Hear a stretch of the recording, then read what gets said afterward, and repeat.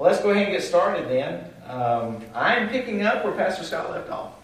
So we're going to be in 2 Kings chapter 4. We probably won't get through this chapter. It's a really long chapter.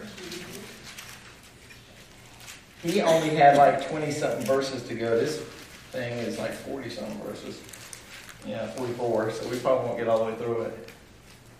Y'all like studying about Elijah and Elisha? Those are two really interesting characters. I like them. So we're chapter 4. Chapter 4. And 2 Kings.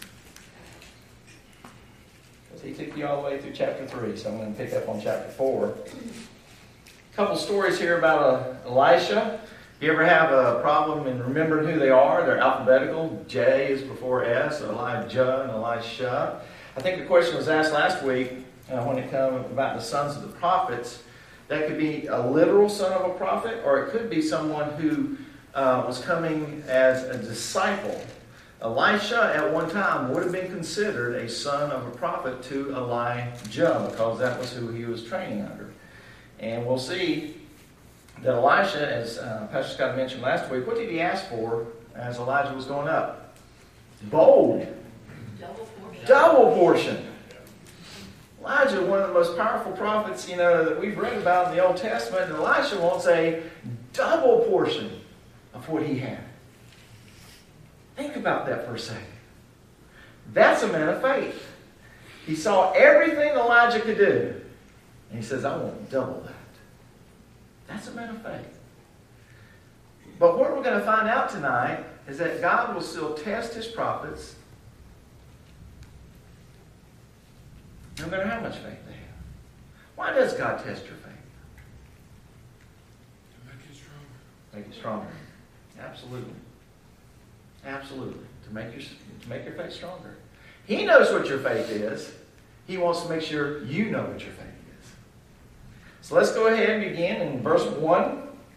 So a certain woman of the wives of the sons of the prophets cried out to Elisha, saying, Your servant, my husband, is dead.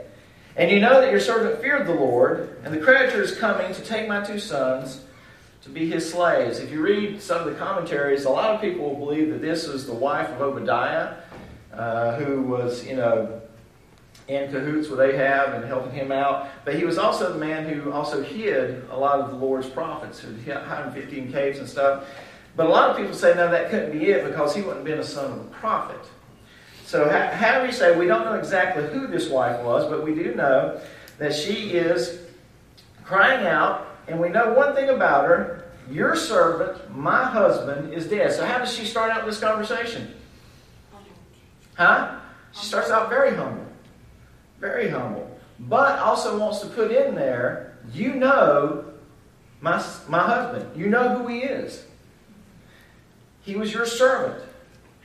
And then you get to the interesting part, and you have to know something about what's going on at that time. And the creditor is coming to take my 2 sons to be his slaves. Why is that? Because back then, that was a custom. When someone went into debt, they would put themselves up as a guarantee. And so this wife's husband put himself up as a guarantee. But since now he is dead, guess who that falls on? 2 sons. That, by the way, is in the Mosaic Law. That could actually happen. That they could actually put up. Now this is what you call, this is not, we are so enamored right now with slavery and the brutality of slavery. And slavery is wrong. But this type of slavery is not the type of slavery that you're hearing about today. This is called indentured slavery. This is, you owe me a debt, you need to work it off. And while you're working it off, you're my slave. Guess what? Well, we are at an age, though. How many of y'all still owe on your car? Raise your hand. You owe on your car. Owe on your house. He's just sitting there. He ain't going to raise his hand. Is there anything you owe anything on? Are you debt-free? You debt-free? Excellent. For all y'all who raise your hands, you're a slave. You're a slave to the person you owe the money to. Whether it be a bank or someone who loans you the money, you're a slave to that. That's an indentured slave. You have to pay that money back. What's going to happen if you stop the payment? Well, they don't get my husband. Oh, did you put him up as a guarantee for your loan? I like that. Will they come and get my husband? Oh. I didn't mean that. I'll let Pastor Scott know y'all need counseling after all this. So it's like with my sons. We will co-sign. You know, when our children were coming up to buy cars, or my son wanted to buy a motorcycle. And I told him all the time. He did. He got a motorcycle. He rode it for a little bit until I told him, if you get one of those that you bend over, your back's going to hurt. Guess what? His back started hurting. He hadn't ridden that thing in 2 years. It's sitting in our garage right now. But I told him. I told every single one of them, whether it be a car, a motorcycle, whatever we're co-signing for. You're making the payments. We make them pay the insurance payment as well. Of course, they have to pay gas and they have to do the fixing up of it. I said, let's say there's 30 payments. If you make 29 payments and you miss that last payment, guess who that car belongs to? That's my car. I don't care how much you pay for it. I co-sign for that. And if I have to pay one payment on it, that's mine. That teaches them responsibility. That teaches them you've got to pay for what you have. Here they had to pay for it, and they would make their servants, or they would make the husbands and the sons, they make them indentured slaves. And this woman is crying out, they're going to take my sons. So Elisha said to her, what shall I do for you? Tell me, what do you have in the house? Your maidservant has nothing in the house but a jar of oil. Now, the oil that we're talking about, they usually had two types of jars in the house. They had the bigger jars, the bigger pots, for cooking. And that was what they put the cooking oil in. As a matter of fact, I think if you go to most people's homes right now, if you have Wesson oil or something like that, they come in a big old jar, right? A big old jar of Wesson oil. That was the bigger jars. She, though, from everything that I've read, everything I've studied, is talking about a small little jar. Probably for anointing. That's all she had. So, okay, then Elisha said, go, borrow vessels from everywhere, from all your neighbors, empty vessels. Do not gather just a few. And when you have come in, you shall shut the door behind you and your sons, then pour it into all those vessels and set aside the full ones. Let's examine that verse just for a little bit.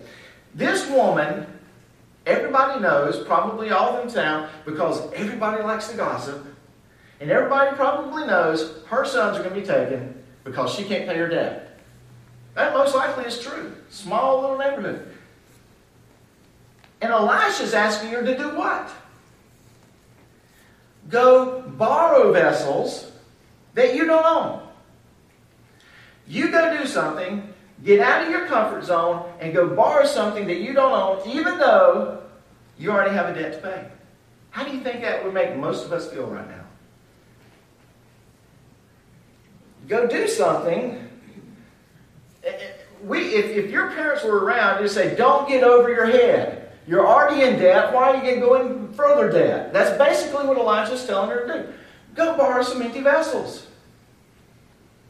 Just from everywhere. Just go ask all your neighbors. I need your empty vessel. I need your empty vessel. But something we don't see from this woman at all. What do you not see from her? I mean, the next verse doesn't say the woman's sitting there scratching her head, but why? Why am I borrowing empty vessels? You don't see that. What is this showing us for the woman when Elisha's asking her to do this? This is a test of faith. Go get the empty vessels. And then, on top of that, he says, don't just gather a few. Gather as many as you can get. As many as you can get. Then come up here, put them all up here, and shut the door. So that's what they did. When you come in and shut the door, your sons then pour into all those vessels and set aside the full ones. Remember, she has a little jar. She's borrowing big vessels, and she's supposed to pour in all those and set aside the full ones. I have to stop and think, if I was put into that situation, I would look at that man and say, you're crazy. You're crazy, Elisha. You want me to take this little jar, borrow empty vessels, and pour it all into these big ones. Does that remind you of anything in the New Testament? Water to wine. Water to wine, okay. Loaves and fishes. Loaves, fishes. And if your faith was as big as a mustard seed,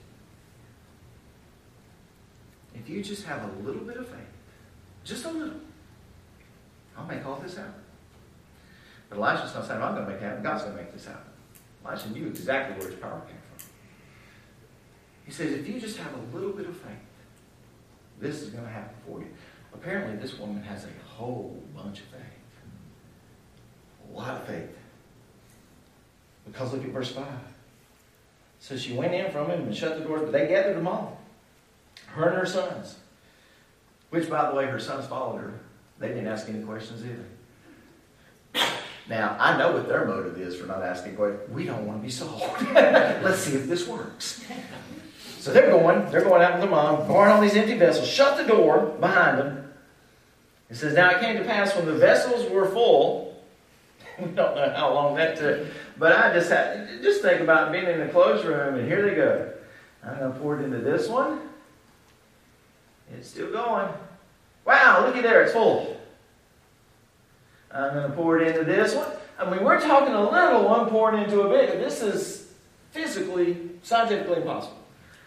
That one's full. Let's keep doing this. I can imagine some dancing, some hand clapping going on around. Look at this. Yes. That's probably why he told him to shut the door. There's going to be a lot of noise in there because when you see what's going on, you're going to make a racket. I don't know. That's speculation. And now it came to pass when the vessels were full that she said to her son, bring me another vessel. She's excited. She's excited to see what just happened in front of her. And she says, let's see if we can do some more. Have you ever been that way about God? That's how we do. That's how we do. You know, man, this is going great. Let's go. Let's do some more. Let's do some more. But what happened before that to get to that point? There was a whole lot of faith right here to get to there. A whole lot of faith. The woman didn't question Elisha. The woman said, let's go for it. Let's just throw it all out there. She didn't even care about the embarrassment. She was going to go around to all the neighbors. I don't care what you say about me. Just give me your empty vessels. I can imagine her knocking on some doors. Oh, it's her. Just don't let her see you through the curtains. Just move aside. She's still there. Yes, what would you like? I need your empty vessels. Why? I just need your empty vessels. Please. And she's getting them. She didn't care about the shame. She didn't question Elisha. She said, I'm just going to do it. There's a lot of faith on this side to get to where God needs you to go. That happens in our lives.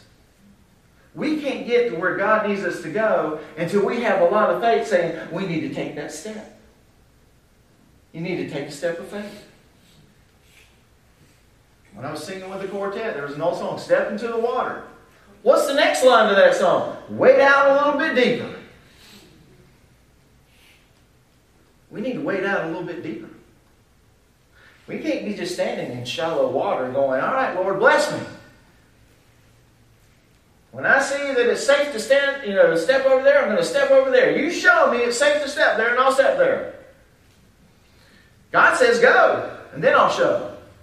He told that to Abraham, did he not? What did he tell Abraham? Gather up everything and go to a land that I will show you. He didn't draw him a map.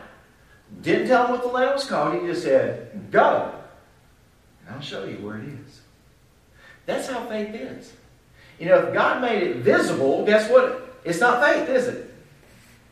Okay, now I trust you, God. I can see it now. I got you now. I'm going now.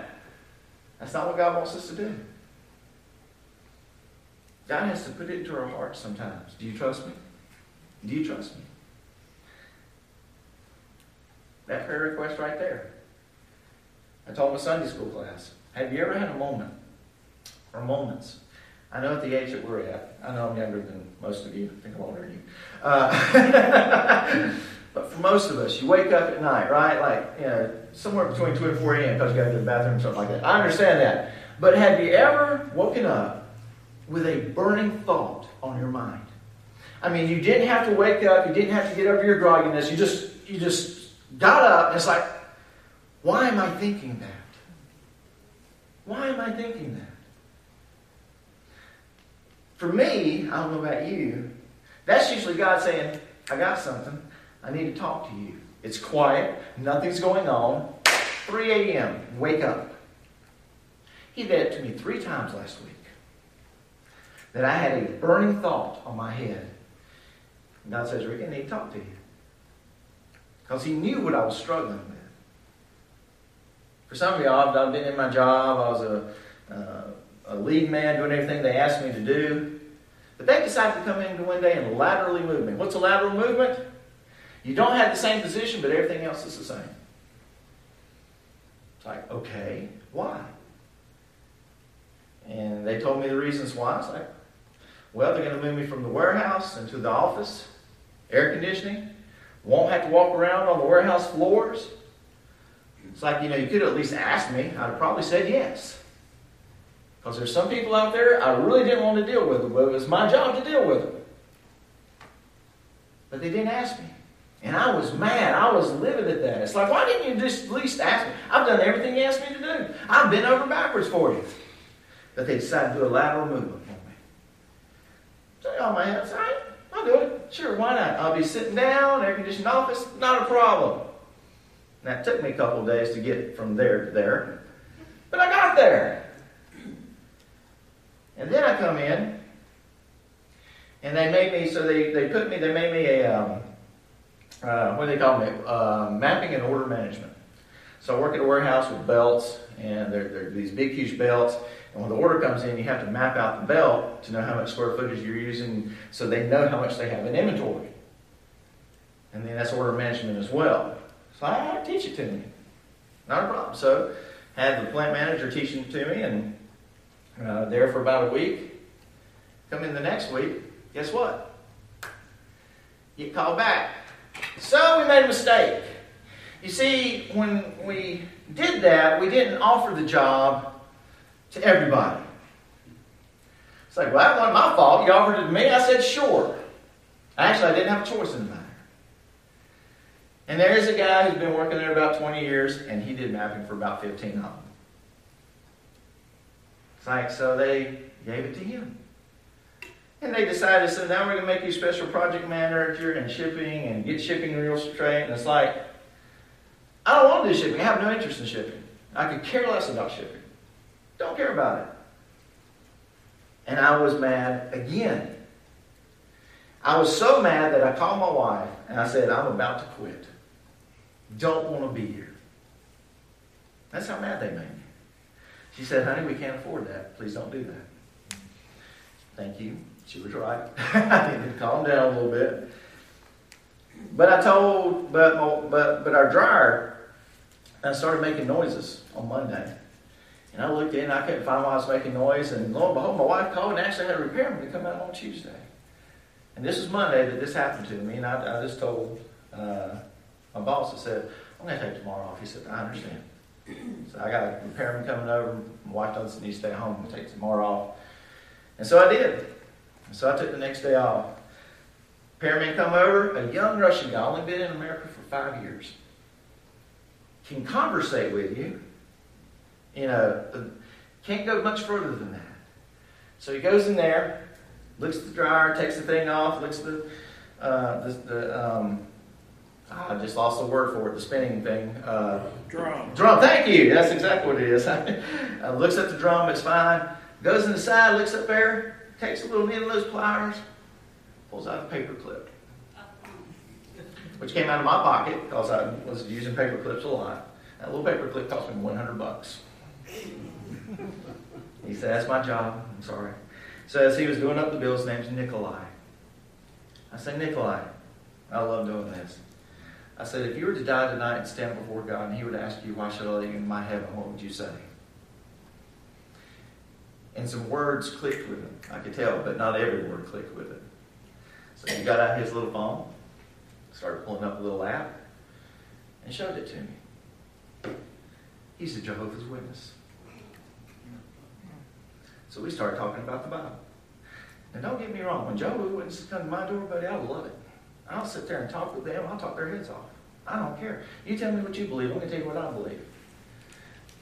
We're at different sin passages anyways. Let's just share some information. It says in Isaiah, let's reason this out. And so we sat there and we talked. Of course, he was trying to... They had this new approach, by the way. My wife's family from Ohio, they're Jehovah's Witnesses, so I've had some dealings with them.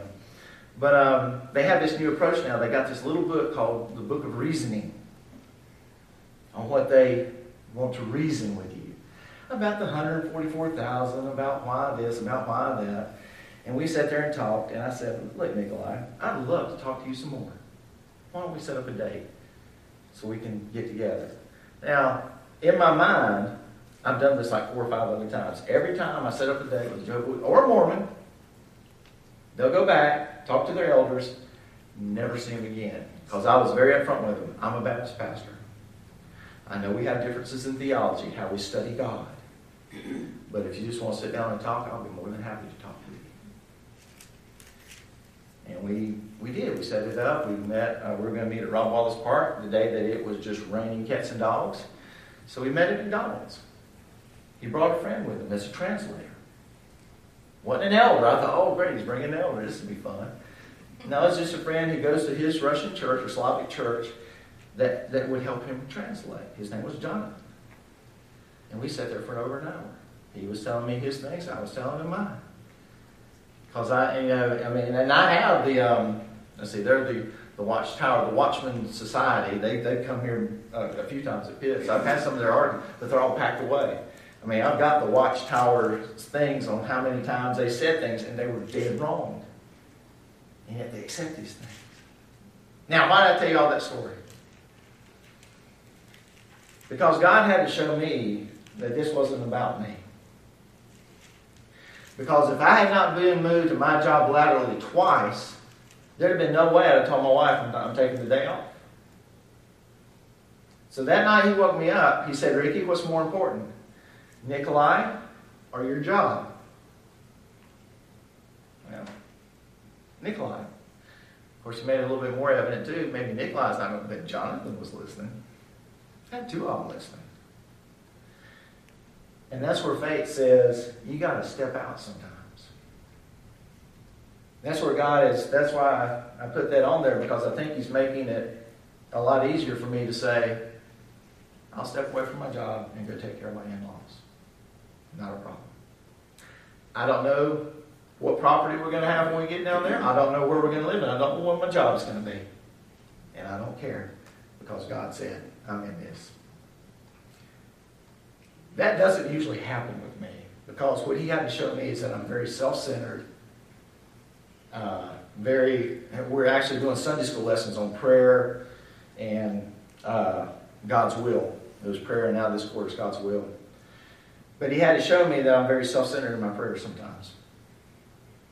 That I pray for me and what's best for me. See, right now, the best thing for me to do is to sell my house. Because, buddy, I can make 3 times the profit than what we bought it for. Go down there and move, and we'd be debt-free. That'd be the best thing for me. But guess what? My kids are struggling. The married kids are struggling. The ones that are about to get married are struggling. I have 2 that really aren't struggling at all. But when we have the family conference, they're going to all get together, and I'm going to let them rent the house that we're in right now. And we're going to go down there and rent a property. Even until I told my wife, I'm not renting it. I'm not throwing money away. And the guy said, yeah, you are. You're going to listen. You're going to go down there and rent a property. Because I don't want to buy one, because if the housing market falls, I'll have this house to sell, but that one down there is going to be really expensive to sell. Can't do it. It's okay. And this too. About 10 years ago or 15 years ago when I was over at Shady Brook, we'd always do spiritual gifts tests. I know y'all done them in here. Y'all done spiritual gifts tests, right? Guess where I really excel in spiritual gifts? I love teaching. I love discipleship. Guess where I'm really low in spiritual gifts? Mercy and helps. Guess where my wife is high in spiritual gifts? Mercy and helps. And I prayed about 10, 15 years ago. I said, because during our session, during that, I said, Lord, because they say, wherever you're lowest at, pray that God will help you with that. Be careful what you pray. Because 10 or 15 years down the road, He's going to say, now do you get it? And I'm seeing that raise now. This ain't about me. This ain't about me at all. This is about sharing what God has done and showing how faithful I can be. All right, now where were we? Oh yeah, faith. Bring me another vessel. Bring me another vessel. And he said to her, there's not another vessel. So the oil ceased. Every commentary you'll read about this is saying this is about faith. About how much faith can be. And even though you can't see exactly the outcome of faith, and even though it's beyond our imagination on where this could lead, look where that led for this woman who was in debt. She had a little vial, and she could fill up big ones. She had a little bit of faith, but buddy, God will take that faith and mold it and make it into something more exciting than you could ever dream of. And that's what He did for the woman. And so the oil ceased, and then she came and told the man of God, and he said, go sell the oil, pay your debt. Kids were jumping up and down on that one. And you and your sons live on the rest. Not only did her prayer get answered, my sons are in debt, can you help us out? God says, not only am I going to help you out because of your faith, I'm going to give you just a little bit extra to live on. That's an amazing God. That God that's right there is the same God we serve today. If you have some faith and put it in Him. And I hope we all can. I'm trying to do it right now. And I know it's going to work out. Not a problem. Any questions on that little section? Because this next section is a little bigger.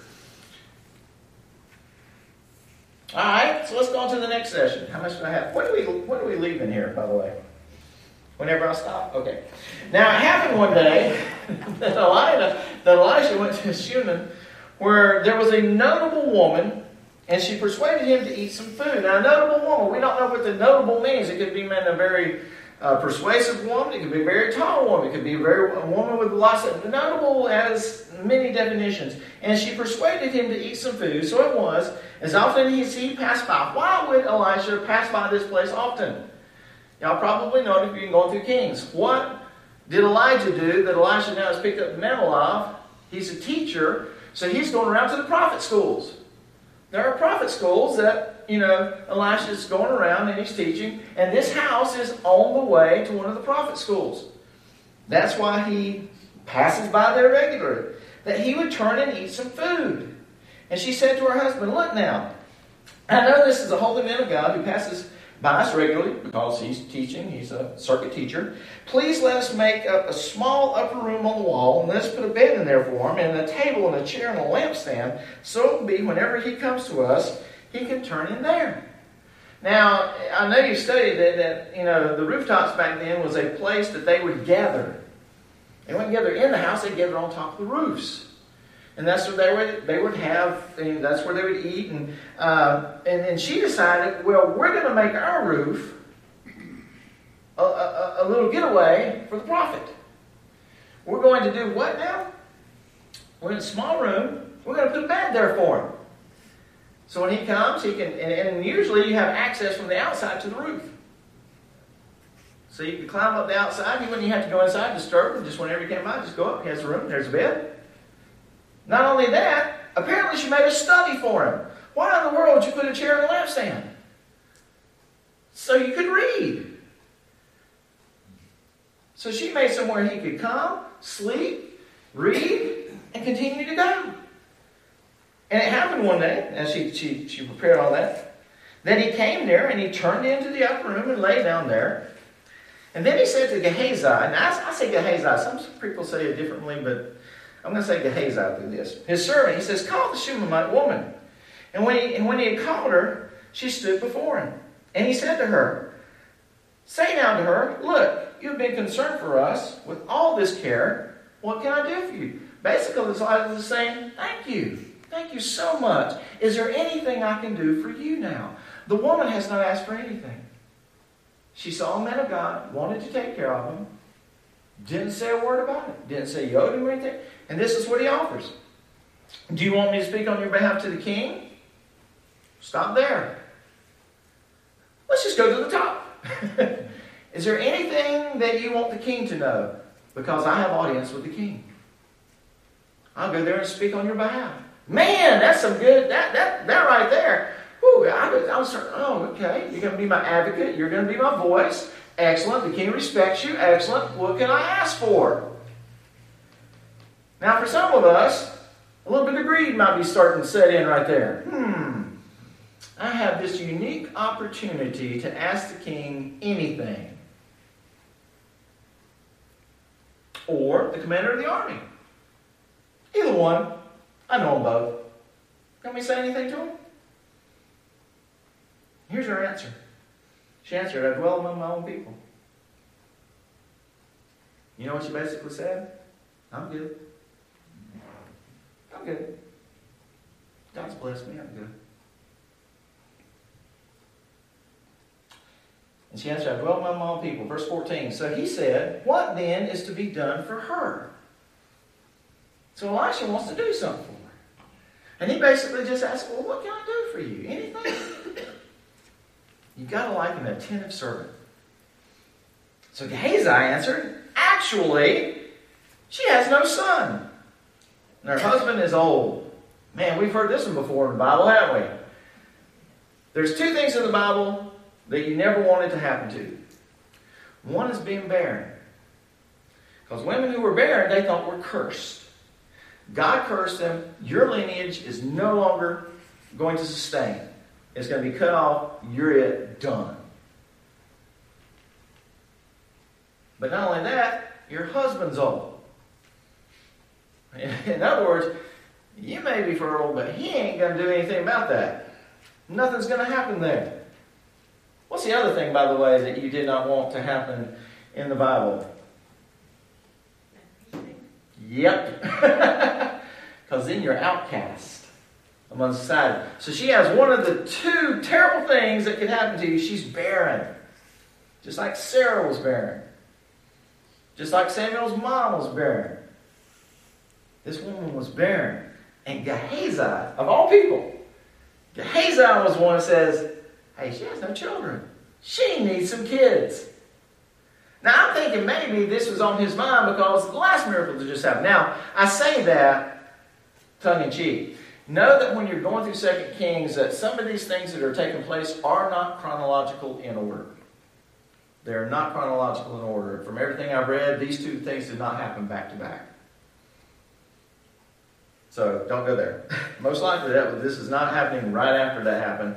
But Gehazi was at least observant enough to say, she has no children, my Lord. That's what he probably called Elisha. So he called her. When he had called her, she stood in the doorway, and he said, about this time next year, you shall embrace a son. Amen. That should have made her just happy and elated and joyful. But she's not quite like the woman who needed to fill the vessels and her sons were going away. Now, this is her answer. And she said, no, my Lord, man of God, do not lie to your maidservant. Now, there's a response that most of us would have probably had. I'm old, my husband's older, this is not happening. Don't sit there and lie to me. Don't sit there and give me some good feelings. I won't even see you. You're not even going to come by next year, are you? You're just going to go away and laugh. This is not really going to happen. That's sort of what her response is here. Of course, there's another woman who laughed when she said she was going to get pregnant. Yeah, she laughed and she got pregnant. You probably shouldn't laugh if a man of God tells you you're going to get pregnant. I don't care how old you are. I don't care if you're even missing some parts. If God says you're going to get pregnant, you're going to get pregnant. Talking about the woman, not the man. The woman can... Anyways, we're going to continue on from there. And she said, but the woman conceived, in verse 17, and bore a son when the appointed time had come, of which Elijah had told her. All right, so it takes 9 months to conceive. So within 3 months, after Elijah left, what happened to this lady? she got pregnant. She probably didn't know the first month. She probably suspected something the second month because she's probably getting sick and all these other things. About the third month, she's probably showing just a hair. I'm pregnant. And about that time, she conceived and bore a son when the appointed time had come. So they, just like Elisha said, you're going to get pregnant and you're going to have, oh yeah. He had a 50-50 shot. Well, in these days in terms, it would be more because of everybody's stupid mindset, whatever you want to identify it. She could have had a cat if that's what they, I'm sorry. I'm going off track. So, 50-50 shot, but Elisha said you're going to have a what? You're going to have a son. Why is that important? That's the lineage. You're going to have a son. Your name's going to continue. And she had a son. And the child grew. And now it happened one day that he went out to his father, to the reaper. So if he's going out to his father, the reapers, what time is it? It's harvest time. They're going out to the harvest. The child grew. So, what age do they work at now? Who knows? He's probably somewhere between 9 and 14 years old. Weaned off, being able to go. I got an 11-year-old buddy, he just likes to do whatever. Tell him to do something, he'll want to do it. So he's probably not quite a teenager, young fellow. Going out through, and his father said, and he said to his father in verse 19, my head.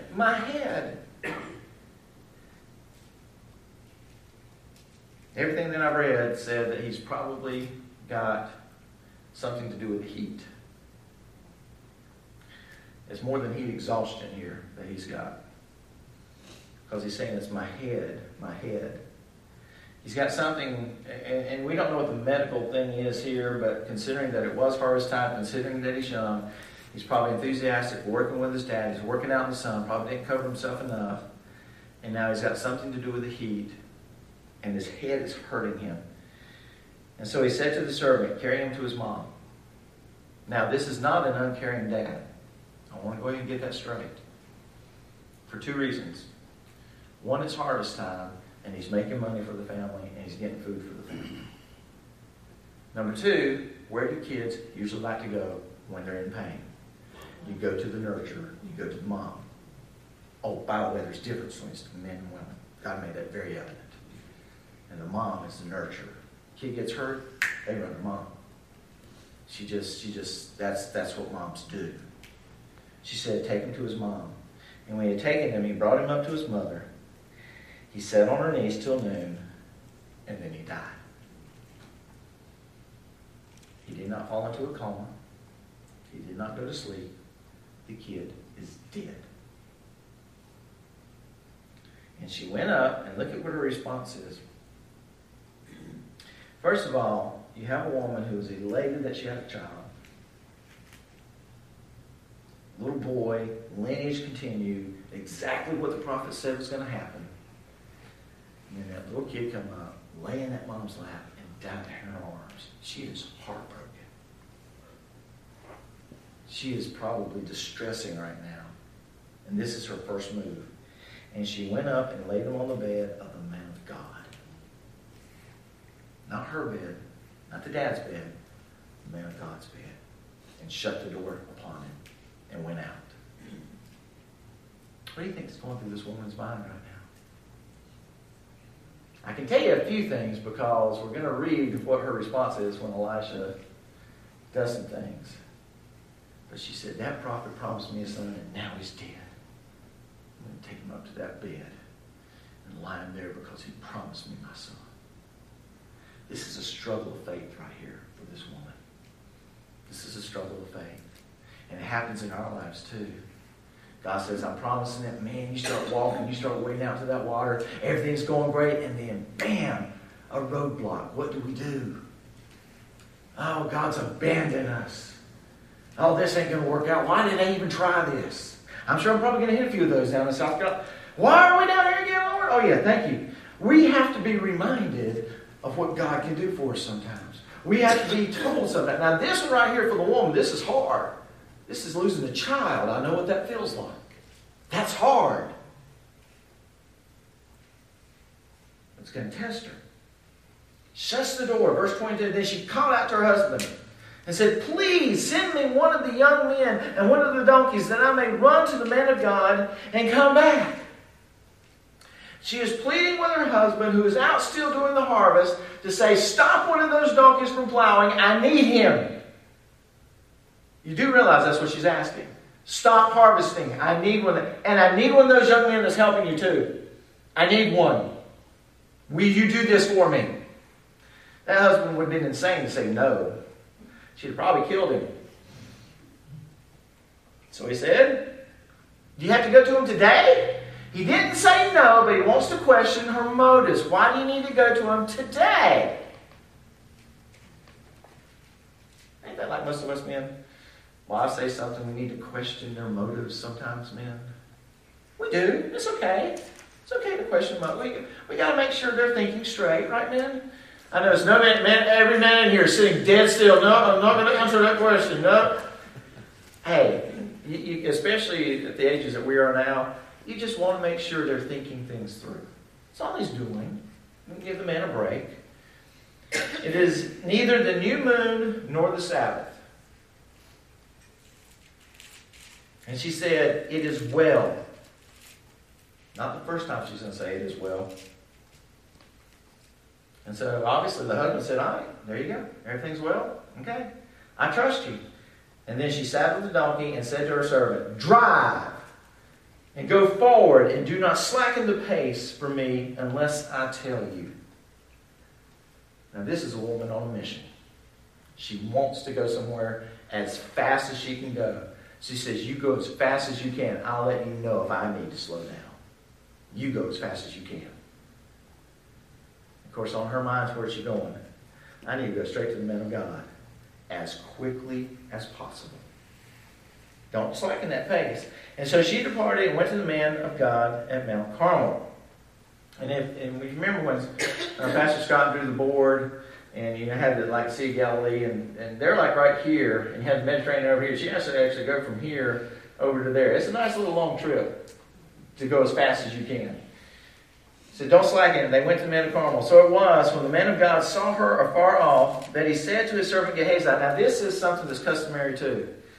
That you send servants out. The notable people would send servants out to do the things that they need to do. He sent Gehazi and said, "Look, the Shunammite woman, please run now to meet her and say to her, is it well with you? Is it well with your husband? Is it well with the child?" Which is interesting because Elisha doesn't know anything about it. We'll see that here in a second. And that's what happened. And here's the woman's answer. "It is well." That's confusing, isn't it? It is well. That was a custom that they did. You answered in the affirmative, whether it was bad or good, you say, "It is well." Now when she came to the man, I read and read, that's the only good explanation I can. It was just a custom at the time. They did that. Now somebody can come up with something better. That's all I can find on that. It is well. It was customary. No matter if it was good or bad, you say, "It is well." And she answered, "It is well." Now when she came to the man of God at the hill, she caught him by the feet. Let's just stop there. Who else? Who other woman caught another prophet by the feet and begged him? What about the woman with issues? Who did she catch by the feet? Jesus. You always have shadows, foreshadowings of the perfect one. Elijah and Elisha are foreshadowings of what Jesus is going to do. She caught him by the feet. That's also a sign of humility too. You lower yourself as low as possible. Caught him by the feet. But Gehazi came near to push her away. That's another foreshadowing. When all the children wanted to come to Jesus, what did the disciples do? No, get away. And what did Jesus tell them? Don't stop them. I love them. Let them come to me. Let them come to me. Foreshadowings. There's foreshadowings all through the Old Testament. But the man of God said, "Let her alone, for her soul is in deep distress." So he could tell there's something wrong with the woman.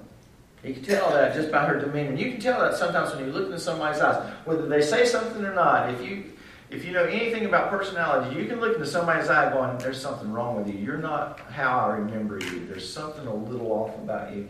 She says she's into deep distress. Not just distress, but deep distress.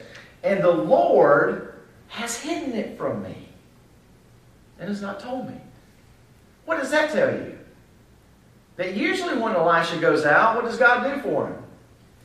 Here's what's about, here I'm going to lay this out for you, okay? Here's what they are. Here's what's happening in their life. Here's what's going on right there. He lays it out for a life. That's what's being implied right here. That usually when Elisha comes out, God is with him. God's saying, this is what's happening in these people's lives. This is what's happening over here. But in this particular instance, Elisha knew nothing that was going on. God has not told Elisha anything. So by his own thing, he said, the woman's deeply distressed. I don't know why. And so, the Lord has hidden this from me. Has not told me. Verse 28.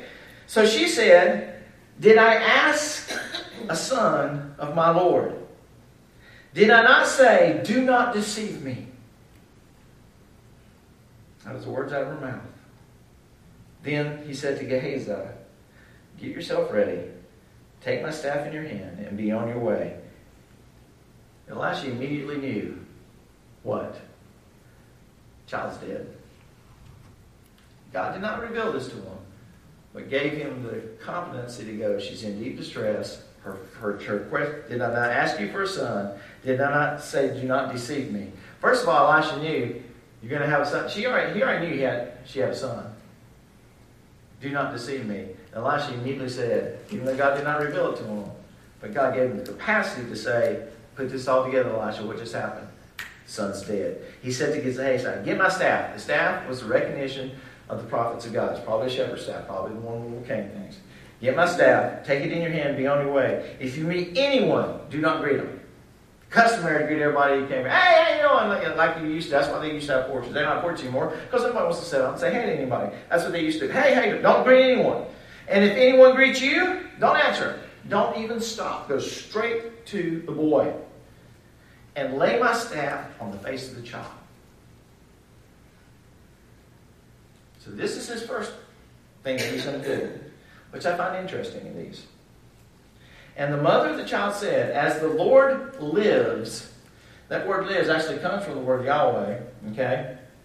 And it's actually a sworn, this is actually taking a note, as the Lord lives, as your soul lives, I will not leave you.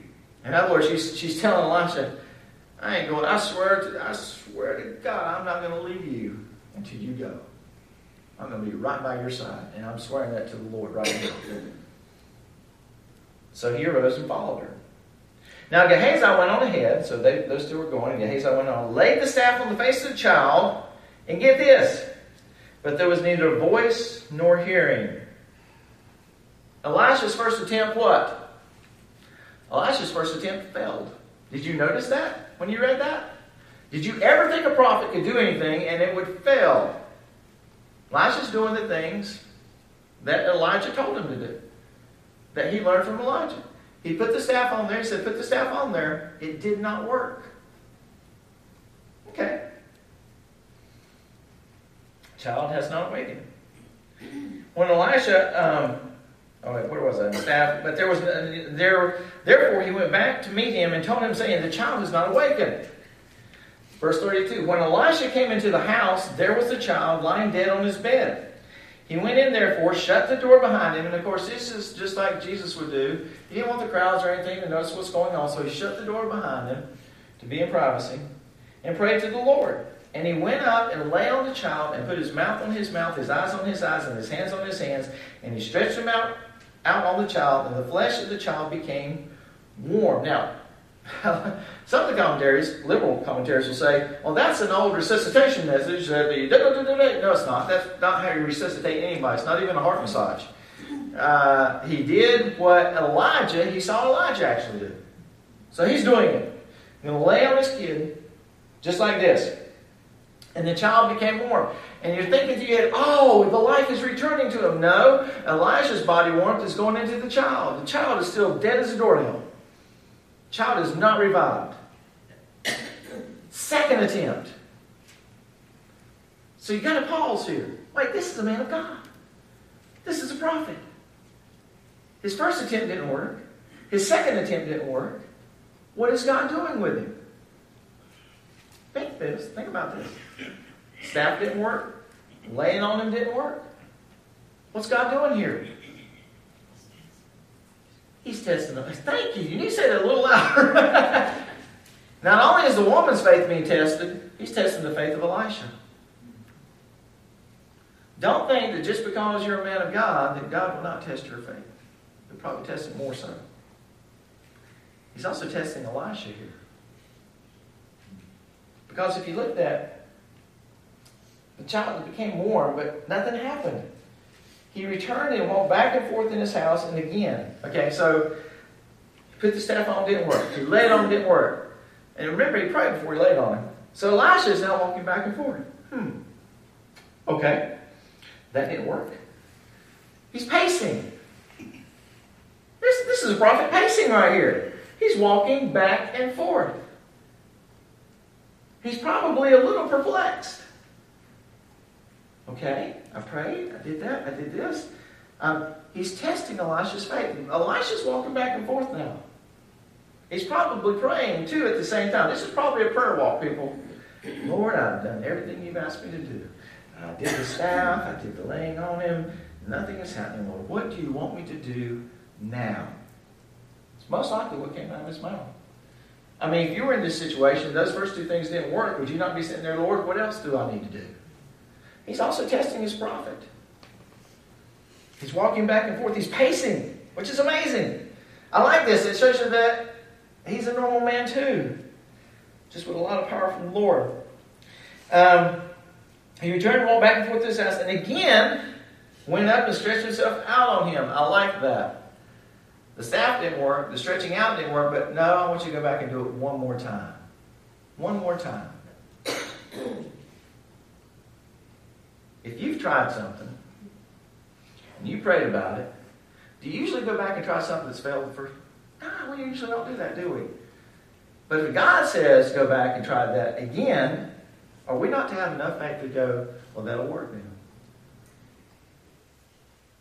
And when you read it, now this is a little bit of speculation, but you can sort of put the story together and go, since he is testing Elisha's faith, going, I know this failed before, but now I'm in it.